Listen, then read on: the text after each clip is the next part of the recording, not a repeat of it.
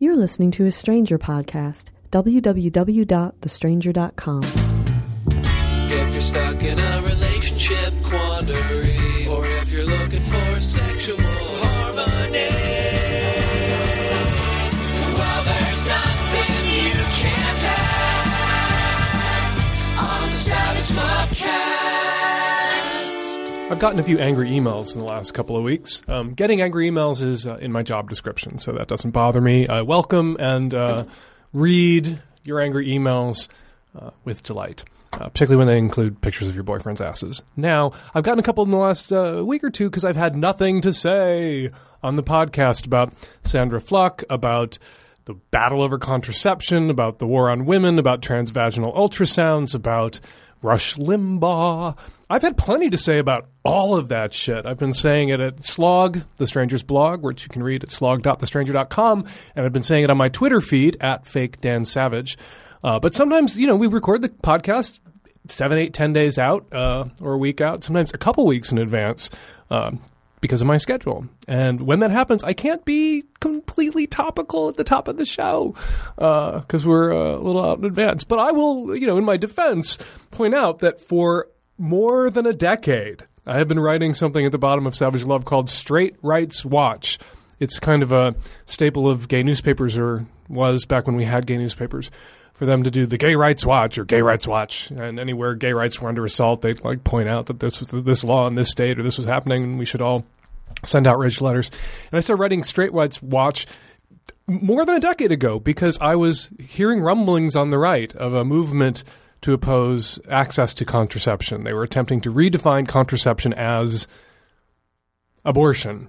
And we all know how they feel about abortion, which is about, at bottom, how they feel about recreational or non-procreative sex, and they're against it. That's why they're against contraception, abortion, and the gays. That is their issue. I unpacked that in a rant at the top of the podcast a few weeks ago. And I've been all over it. And I have been appalled and fascinated by the GOP's efforts to commit suicide by attacking what even people on the right are saying were settled issues around access to contraception. 98% of American women use contraception. And the thing that bothers me about that stat, everybody throws that out, 98% of American women use contraception, as if American men aren't therefore using contraception too. 98% of American women who use contraception are not using contraception with their lesbian lovers. They're using contraception with their male partners. So the vast and overwhelming majority of American men use contraception, including, presumably, Rush Limbaugh, who's been married 4 times, I don't believe has any children, and has not been celibate, I believe, between his marriages. Either Rush Limbaugh is using contraception, or Rush Limbaugh is spilling his seed. I don't know. I don't know what he's doing with it. He's frosting cupcakes and serving them to guests at his mansion in Florida. Who knows? But he's either using contraception or his spunk is not being deposited where God intended spunk to be deposited, according to the likes of Rick Santorum. Maureen Dowd, in her column a couple weeks ago, quoted a Republican female strategist, a vagina haver, who said that she just couldn't believe that the Republican Party was going to run against sex because sex is popular. Unlike Mitt Romney, whose negatives are skyrocketing, sex is popular, and the GOP is running against sex. The GOP is running against American women. The GOP is running against your vagina. They are, as I have said here on the podcast and in my column, they are all about shrinking the size of government because they want to be able to stuff government in your vagina. That is what they're all about. From their transvaginal ultrasounds to their efforts to knock the birth control out of your hands, to labeling all women who use birth control sluts and prostitutes and demanding to see the video. Speaking of seeing the video, per Rush Limbaugh, in Virginia and I believe Alabama, a couple other states, they've had these ultrasound bills where they're going to, if you want to have an abortion, they're going to take a look first. They want to, the Governor McConnell wants to take a look around inside your vagina. Basically, they want to rape you because they're going to stick a transvaginal ultrasound up your twat without your consent, if you want access to your constitutionally protected right to terminate pregnancy. I have an idea for American women. Seems to me that all of these GOP politicians, what they really want is they just want to look at your twat. They're afraid of it. They're afraid that you're in charge of it, and they're not in charge of it, hence all this regulation, hence these running against your vagina, which sounds terrifying. And it seems to me that there could be kind of a lesbian Avengers, Queer Nation style protest waged by American women of all sexual orientations. You could grind government to a halt by showing them what they're also desperate to have a look at, by showing them your vagina. That's what they want. They want to peek inside. Rush Limbaugh wants to see your sex tapes. Bob McDonnell wants pictures.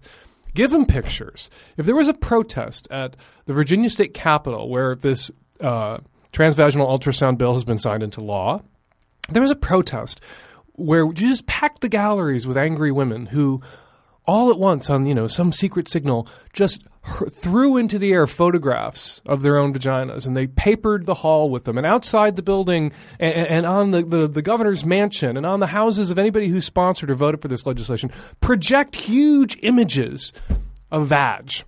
Here it is. You want to look so bad. Here you go, fellas. You could grind government to a halt. You really could. It would send them fleeing in terror if you just gave them what they seem to want, which is a look.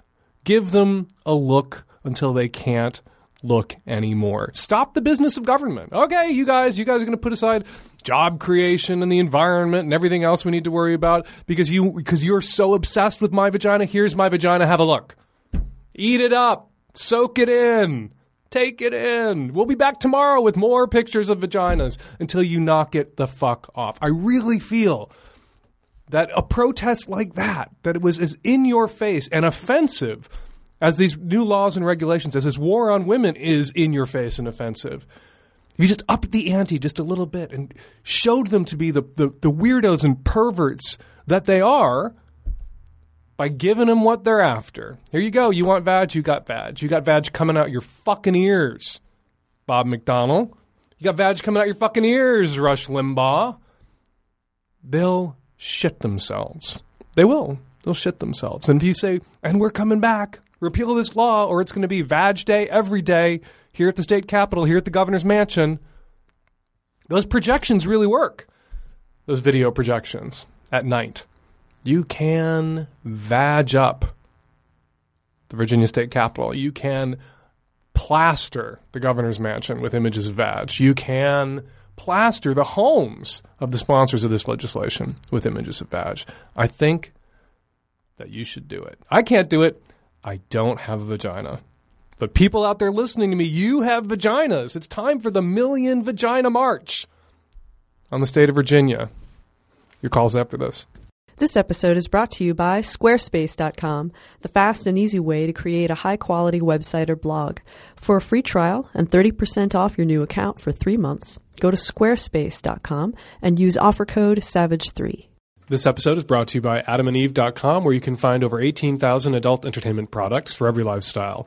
To receive 50% off most any item, plus 3 adult DVDs, plus an extra gift, plus free shipping, visit AdamandEve.com and enter SAVAGE at checkout. Hi, Dan. I'm a gay 21-year-old guy living in a large city in the Midwest, and I've recently developed a fetish that's becoming a little bit problematic. Basically, I've started to steal a pair of underwear from all the boys I hook up with. I'm up to like 9 undies in my collection, and it's growing pretty quickly. I seriously feel like the gay version of a straight boy panty raider who collects for sexual conquest or cross-dressing or whatever. Except this isn't something I became fascinated with as a teenage boy. This only started in the past few months, and it's kind of escalated pretty quickly. All of it began when I dated my first long-term boyfriend for about 1.5 years. We were both the same size, and when you date a guy who's your size, I'm sure you know that your wardrobe pretty much doubles. So I'd wear his underwear all the time, and I started to get off on it. I'd smell the crotch of his shorts when I jacked off or used them as a cum rug, and we broke up 6 months ago, but I managed to hold on to a couple pairs of his undergarments. I then took your advice, like customary advice for getting over a breakup, and began coating myself in the saliva of other men to get it over with. And lo and behold, the second boy I hook up with forgets a pair of underwear tangled up in my sheets. So I wear them, jack off into them, and add them to my collection. This progressed into me going through guys' laundry while they're in the bathroom brushing their teeth, or taking a pair off the floor in the morning before I go home, and even going into someone's room during a party and raiding his dresser and almost getting caught. I haven't been caught yet, but I'm sure I will if I keep it up, and I doubt most guys would take kindly to this. I've actually had to hide a pair of stolen shorts from a boy before he came over to my house, lest he recognize his pink briefs in my closet. It's gotten to the point where I'm even considering revisiting old hookups and exes just to nab another pair of underwear for my collection. I mean, I don't really even feel that fulfilled after a sexual encounter if I don't manage to make off with a pair of underwear afterward. I really just get a rush out of the whole process, the moment of truth when I nab the underwear, taking them home and admiring myself in the mirror, wearing a pair all day, and then finally huffing it and getting off and thinking back to the guy who they belong to. I don't know. I'm a little conflicted. I don't feel gross or ashamed about it, and I'm not too worried about the legality of it. But I guess it's technically illegal. I'm starting to feel like kind of a jerk. I know I'm straight up stealing from every guy that I see lately, but this really lifts my luggage. I'm planning on seeing a really, really hot guy this weekend and maybe taking his virginity and then probably stealing a pair of underwear to remember the conquest. I don't know. This fetish only seems to be escalating. My question is, should I stop before I really get into this and take it too far, despite how much fun I'm having and how much I'm enjoying myself? Have I already taken it too far? I know I'm pretty much a dirty little pervert thief, but how much harm am I really doing compared to the enjoyment I'm getting out of this? Hey, it's Dan. Oh my God, Dan Savage. Where are you? And you're not alone, are you? No, my roommate, my best fag stag, is right next to me. Oh, is he straight? Yes. Oh, have you stolen his underwear? That would be totally hot. No, I have not. He lives with me. Okay, listen. I don't think what you're doing in the grand scheme of things is really that bad. It kind of falls on the playful, naughty, not nice side of the ledger. Yeah. And I think you should keep doing it, but I think at some point... Should I? Yeah. Are you giving me a permission slip? I am giving you a permission slip, but I think you need to do something for penance on the back end. You need to do an amends-making thing on the back end, and I'm going to give you this assignment. I don't know what big Midwestern city you live in, but I have an idea. I have a theory. And in every big Midwestern city with a boys' town or a gay neighborhood, there's the gay underwear store. Yeah. Right? And I think what you should do is... I know of one of those. Yeah, I'm sure you do. I'm sure you're a regular. And I think what you should do is just get a few gift certificates, and every once in a while, when you steal a pair of underwear, leave the gift certificate. Leave it in a drawer or mail it to... Isn't that kind of outing me as a thief? It won't be outing you. They're not going to know you did it necessarily, right? It's good karma. You're gaying it forward. They'll notice that there's this thing in their underwear drawer. If you're at a party or you take an old ex-boyfriend's underwear or something, they're not going to be able to trace that right back to you necessarily. And every once in a while, if you hook up with a guy and you nab his underwear the next day, you've got his address. Just mail one of those guys every once in a while a gift certificate for $30 freaking bucks. I think your fetish, as much fun as you're having, is it worth $120 a year? Just randomly 3 of the guys give a little golden ticket to go get some more new boy panties. And That's interesting. I never thought of that. Then it becomes a little game and a little lottery, and I don't think it's anything you should necessarily be that ashamed of. You're an underpants perv. And so long as you do what gay people do so well and sort of embrace your fetishes, embrace your kinks, and be a little open and unashamed about it. And so what if you get a reputation among your friends as the guy who steals people's underwear every once in a while, the guy who likes to keep that souvenir? That's kind of fun and sexy. And eventually, if your reputation precedes you, guys will know. It'll become a little bit of a game that, hey, you might get picked up by guys I've heard about you. I'm going to lose a pair of underwear. And you can be like, that's right, you are. It can become sexy so long as you're not embarrassed or ashamed about it. And I think you'll have less to be ashamed of if there's some, you're gaining from this. There's a lot of reward. There's an upside here for you. All these turn-ons, are going to wear these underwear and huff them and jerk off and how much pleasure it gives you. There needs to be an upside for them. Occasionally a gift certificate tucked into a drawer or a guy's back pocket or mailed off to a guy's house after, 8 weeks go by and he won't know which one of his hookups was the guilty part. Sure. And do you think I should ever ask guys before I take? Would that ruin it for you? It might. Some of it's a little bit of sneaking around and being kind of naughty a little bit and having them not know. I don't think you necessarily need to ask. You know, people, underwear is disposable. People lose it. You're not taking precious family heirlooms. You're not masturbating over, 14 stolen sets of their great-grandmother's silver. Oh, my God. Right? Yeah. You're not, jerking off under their toothbrushes while you're using the bathroom at their apartments or anything. You're nabbing something that within a year or two they were going to lose or use up anyway. Gotcha. And have to replace. So I think you get a pass. You get a pass. Do I? Yes, you do. I'm very surprised. I thought you were going to berate me a little bit. Nope, not going to berate you. As long as you're not, okay, I'll berate you a little bit for the being at a party, sneaking into someone's bedroom, nabbing a pair of underwear when you haven't. Yeah, that's when I almost got caught. Yeah, and you haven't done the hard work in that case of actually providing that person with an orgasm and then sort of. I did later. Well, aren't you good? Aren't you nice? Well, that's my advice for you, okay? So do you think I should retroactively go back to some of these guys and maybe drop by a gift certificate or mail it or what? Yeah, absolutely. And it'll cause a great, you'll get to be the underwear bandit. People will start to talk about it. It'll be fun. Not sure I want people to know publicly, but I suppose it kind of outs me of being on the podcast. That's right. Some guy in a big Midwestern city with a straight roommate that he calls his fag stag. People might have already put it together by the end of this call. Probably. Enjoy. Send pics. Okay. Thank you so much. Bye. Looking to spice things up in the bedroom? Fantasizing about surprising your lover with an adventurous new toy or adult movie? Well, here's an offer you won't be able to resist. Go to adamandeve.com for a limited time only. You'll get 50% off just about any item. And that's not all. There's more. You'll also receive 3 free adult DVDs, plus a free extra gift, plus free shipping on your entire order. Check out adamandeve.com today for this special offer. That's adamandeve.com and enter SAVAGE at checkout. Hi, Dan. I'm a 30-year-old straight female, and I recently started dating this guy. We really hit it off our first date, and after dinner and drinks our second date, we ended up in bed together. There are 2 things that kind of threw me off. He seemed to roll out the kinks really early. I'm down with the anal play, but I was still kind of surprised to find a finger up my ass the first time we slept together, and we hadn't discussed it at all before. But what really concerned me was his attitude about condoms. He really didn't want to put one on, claims he can't perform well while wearing one, which just sounds like bullshit to me, but maybe that's because I'm a female. I don't know. And he just kept pushing the issue. And so I was adamant. I mean, only our second date. There's no way he was going to be putting his dick in me without one. And then he then asked, oh, well, can he do anal without a condom? That was somehow better. And I just found it really disrespectful. And so now I'm kind of thinking, do I even want to see this guy again?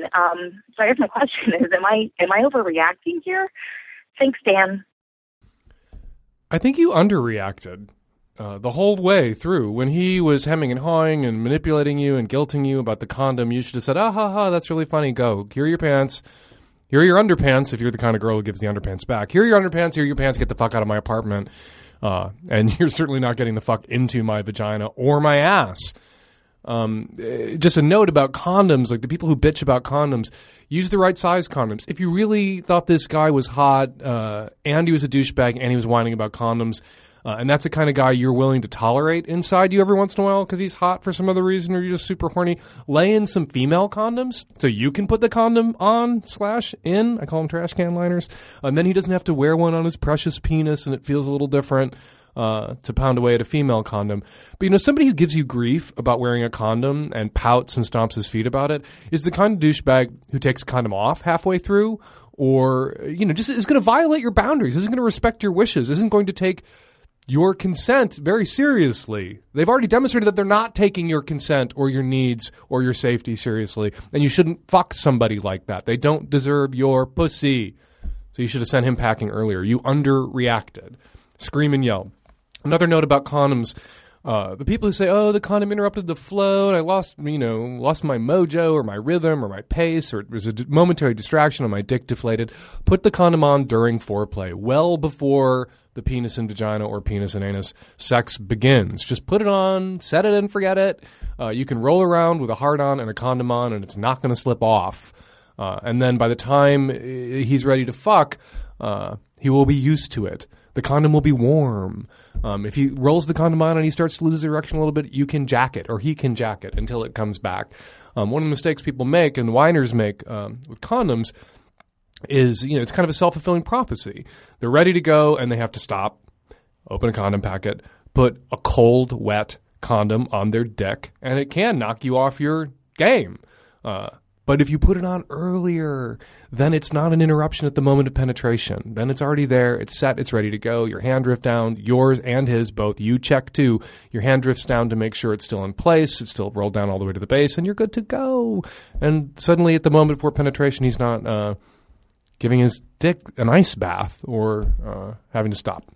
But you, caller, you underreacted. You should have kicked that douche out earlier. Sooner, and you shouldn't feel guilty, and you shouldn't call him, and you shouldn't let him have your pussy, and you should tell all your pussy-having friends not to let him have theirs either. Hi. This episode is brought to you by Squarespace.com, the fast and easy way to create a high-quality website or blog. They're very into connecting with their customers. Based on user requests, they've added Google's complete web font library. Over 300 fonts are now fully integrated, so you can be really creative and make your own style. And Squarespace now offers free live classes to help people with all levels of experience get more comfortable with Squarespace.com. Check out class schedules at workshops.squarespace.com. And for that free trial, go to squarespace.com, sign up for a free account. No credit card needed, just try it out, start building your website. Then, if you decide to purchase it, use offer code SAVAGE3 and get 30% off for 3 months. That's squarespace.com and use offer code SAVAGE3. Hi, Dan. I'm a 21-year-old hetero female.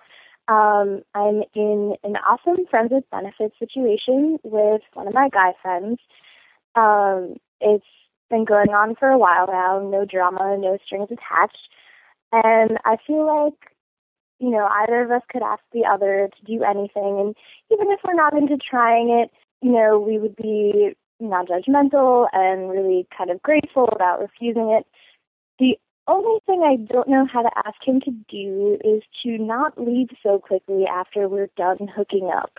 He sort of just, takes off a condom, disposes of it properly, gathers his clothes, and flees. And, I'm not looking for pillow talk, kissing, cuddling. I would be happy if the dude would just lay next to me for 5 minutes. And I'm kind of wondering how to communicate that to him without sounding needy or like I'm trying to attach some sort of romantic level to our arrangement. So any advice would be appreciated. Thank you. Paris is worth the mass. Your pussy is worth 5 minutes of cuddling. Just tell him that. Just say what you said to us to him. Not trying to throw hooks into you, not trying to trap you or trick you into actually forming some sort of bond and having a relationship. But you leaping out of bed and pulling your pants on right after you come is a little fucked up and depressing. And so I need a little bit of aftercare. That's what the BDSM players call it, aftercare.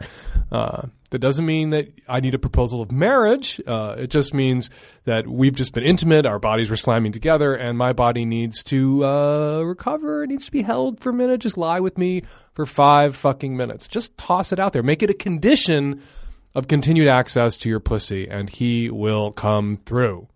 He may feel that, he may believe that this is what you want, that you want him out, that he may think that this is what friends with benefits means, blow and go. He may be doing this for you, so communicate to him. Let him know that this is not acceptable. If he's doing it for himself, he's going to have to knock it off. If he's doing it for you, he's making a mistake. Just tell him what you need. You just need a little bit of cuddle, care, chat after to help you slide out of it.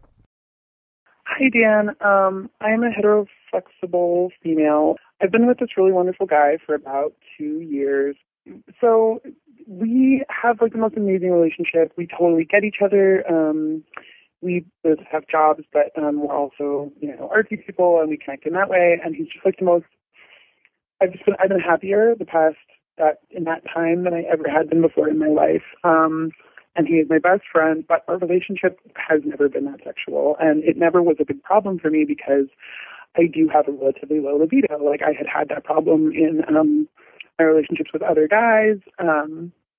where I just wasn't as sexual as they were, and it affected our relationship. And with him, actually, it seems like his libido is lower than mine. So I have a low libido. It's not that I have no libido, so I wanted to talk to him about it because it was really sort of absent from our relationship. And we were so close that I felt like I could, just ask him really directly, like, what is it? Like, what is there something that you want that you're, that you don't want to talk about or something? So we had a conversation, and I was really direct with him about it. And I could see that it was really hard for him.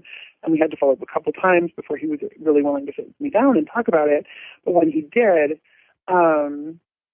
it was like a 4-hour conversation where basically I sat and listened, and he sort of told me his whole life story of discovering his sexuality, and it turned out that but basically what he ended up telling me is that he's not attracted to people. He's attracted to animals and only. And he, he loves me, and he wanted to be with me, and he's romantically in love with me, but he just isn't sexually attracted to people, and he never has been.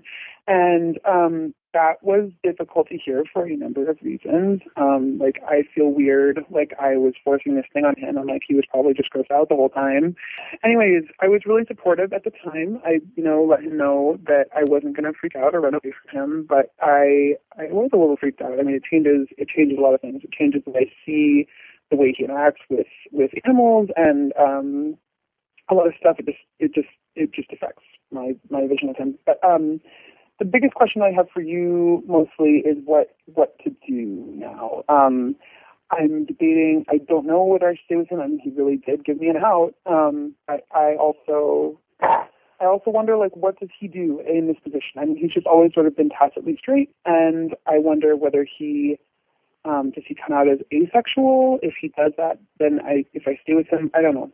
I don't know what to do. Does he come out as a zoophile? I've never said that word out loud before. I just looked it up on the internet, so I don't even know if that's he says it. But does he come out as that? What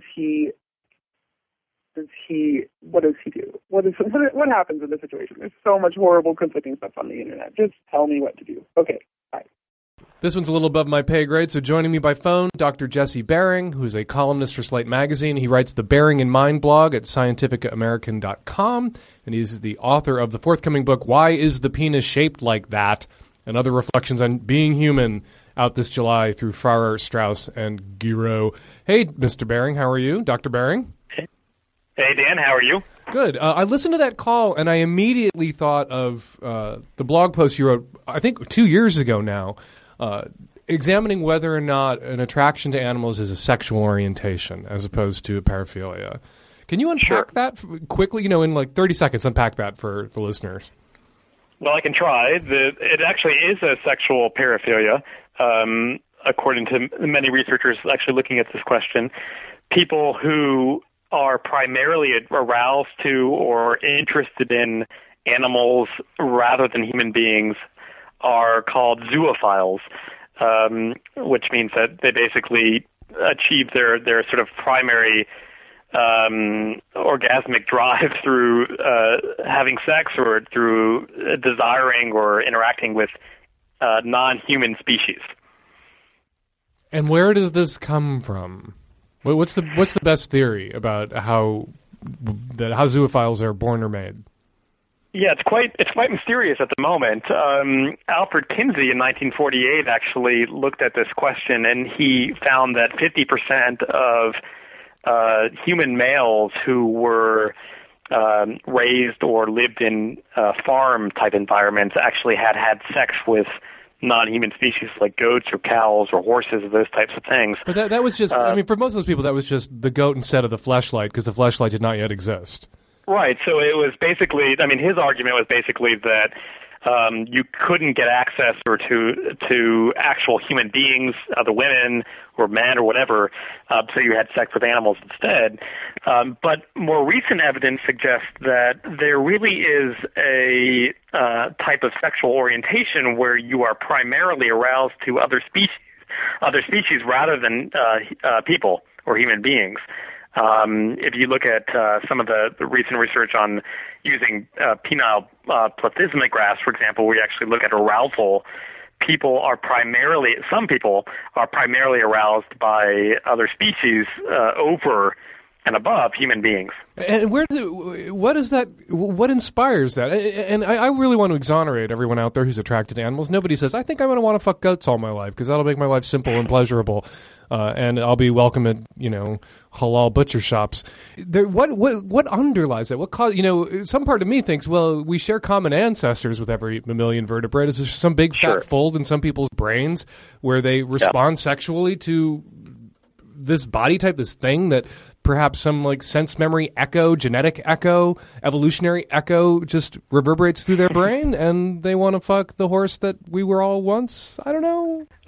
So I mean, there are really a lot of interesting questions here, and I think that we're just now sort of digging into this from some sort of empirical, controlled, psychological, scientific sense. But most people who are attracted to animals tend to be attracted to domesticated animals like horses or dogs, for instance. You don't find a lot of people who are primarily attracted to badgers or to giraffes or something like that. It's animals or species that we tend to interact with on a fairly frequent basis. And so is that a power thing then? Because domesticated animals, we rule their worlds. Is it about power and control and insecurity? Here's an animal that can't reject you if it's a possession? I don't think that people necessarily sort of consciously are thinking about their attraction to certain or particular types of species. There are our interactions with them, with certain animals, are more frequent based on their sort of domestication status. So we tend to have more frequent interactions or exposure to dogs or horses or goats or those types of things than we do to more exotic species. And there's some part of the culture that smiles on it. Like everyone sort of jokingly acknowledges this like young girl horse thing, the centaur thing, that there's some part of particularly a horse's body that we can tap into sexually, and people are willing to acknowledge that there's something erotic about that power, that musculature. Yeah, I mean, I think that a lot of people would probably say that, but if we actually sort of administered an actual physiological measure like a penile plethysmograph to measure their actual erotic arousal to these animals, we would probably find that they're not more attracted to horses, for example, than they are to human beings. But there really are people who seem to fit the bill of a certifiable, what's called zoophile. And zoophiles are people who are either more or exclusively attracted to other species. And usually a zoophile is attracted to one particular species, or? Most people who are zoophiles or zoos, as they're called, find themselves attracted to one particular species of animal or one genre of animals. So horses or donkeys, for instance, or monkeys, rather than dogs. And where do furries come into play here? People who are attracted to like fox-human hybrid things and that whole like genre of basically... Right, there's a furry movement, yeah. Cartoon pornography where it's an animal face and head and fur, but on a human form. Yeah, I'm not sure where they fit in, actually. I think that's definitely a question to be examined further. So break out the penile plethysmographs and let's examine this question. That sounds like the ultimate dinner party. I'd like to have a dinner party where everyone had to be wired up to wonder. Say that again, penile what? Penile plethysmograph, yeah. Can I get one of those for Christmas? How do you get one? How do you get a penile plethysmograph? They're quite expensive, I think, but you could try. Money's no object. Let's get to this girl's call and her question. Yeah. Based on the reading you've done and the research you've reviewed, what would your advice to her be? She really wants to know what the hell she's supposed to do. Keep dating this guy? And what is he? Is he straight? Is he... How should I mean, it's hard to advise her on the sort of appropriate course of action, but we do know that approximately 1% of the human population is legitimately aroused more by other species than they are by human beings. And it sounds like, from her question, this person has no erotic interest in human beings, but he is primarily aroused by other species. It's not clear, however, the type of species or the genre of species that he actually is primarily interested in. We know from the zoophilia research that most zoophiles are interested in either horses or dogs, which is quite interesting because this is the type of species that we have the most exposure to or the most interactions with. And I think that I heard in her question a dog barking in the background, which is quite interesting, and it probably is sort of informing her questions or her interest in or her concerns about this particular person that she's talking about. And people have very intimate relationships with their pets. People stroke them, they touch them. They do, yes. And there's a big taboo that goes, a big dark black line that gets drawn between that sort of physical intimacy that we share with our pets and sexual intimacy. And I think it's sort of one of the most taboo or one of the sort of last lines that we can cross in terms of sexual arousal, because, I mean, if you think about it, human beings are a species of animal themselves, so it's kind of smoke and mirrors to assume that other species are verboten or some sort of off limits. We are justifiably, I think, concerned about our pet dogs and cats and whatever being violated by a human being. But they are themselves sexually mature organisms, a species that have needs and drives and interests. So we don't know really why particular individuals become enamored by other species, but they really do. Bringing it back to her question, is a zoophile capable of also being attracted to human females and having a loving, intimate relationship, a romantic attachment, or is she the beard and there's never going to be love there, which is why they have very little sex and why she may have felt at one point that he might be asexual? Well, he's definitely not asexual. He definitely has. She misidentified him as asexual because he didn't seem to be very interested in her. And what she's asking us is, do I stay? And my advice is no. I think it depends. I mean, she seems to have some low sexual drive herself. She's hyposexual, it sounds like. So it doesn't sound like erotic orientation is particularly important for her. And there have been episodes of zoophiles being able to, basically sort of participate or enjoy heterosexual relationships by imagining themselves to be having sex with, say, a horse or a dog while they're having sex with their wife or their girlfriend. I don't think romantic. I'm not sure I'd want to be that girlfriend. I don't think it's advisable for sort of the general public, but because she seems to be expressing this hyposexuality or this low erotic drive herself, maybe it's enough for her. It really comes down to what she is prepared to accept, and whether the relationship itself as a non-sexual, sort of non-erotic relationship in terms of her just companionship with this person is enough. That was the word I was just going to use. Maybe it could be a companionate marriage if they stay together forever, where he is, I don't want to say damaged because then I'm going to get angry phone calls from zoophiles, but he's damaged in this particular way. She has a low libido, but she does say that they get along great. They really enjoy being together. They have a good partnership.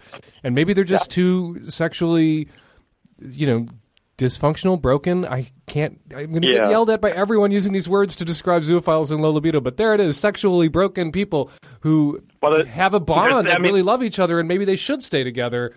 But there's no question that he's a deviant.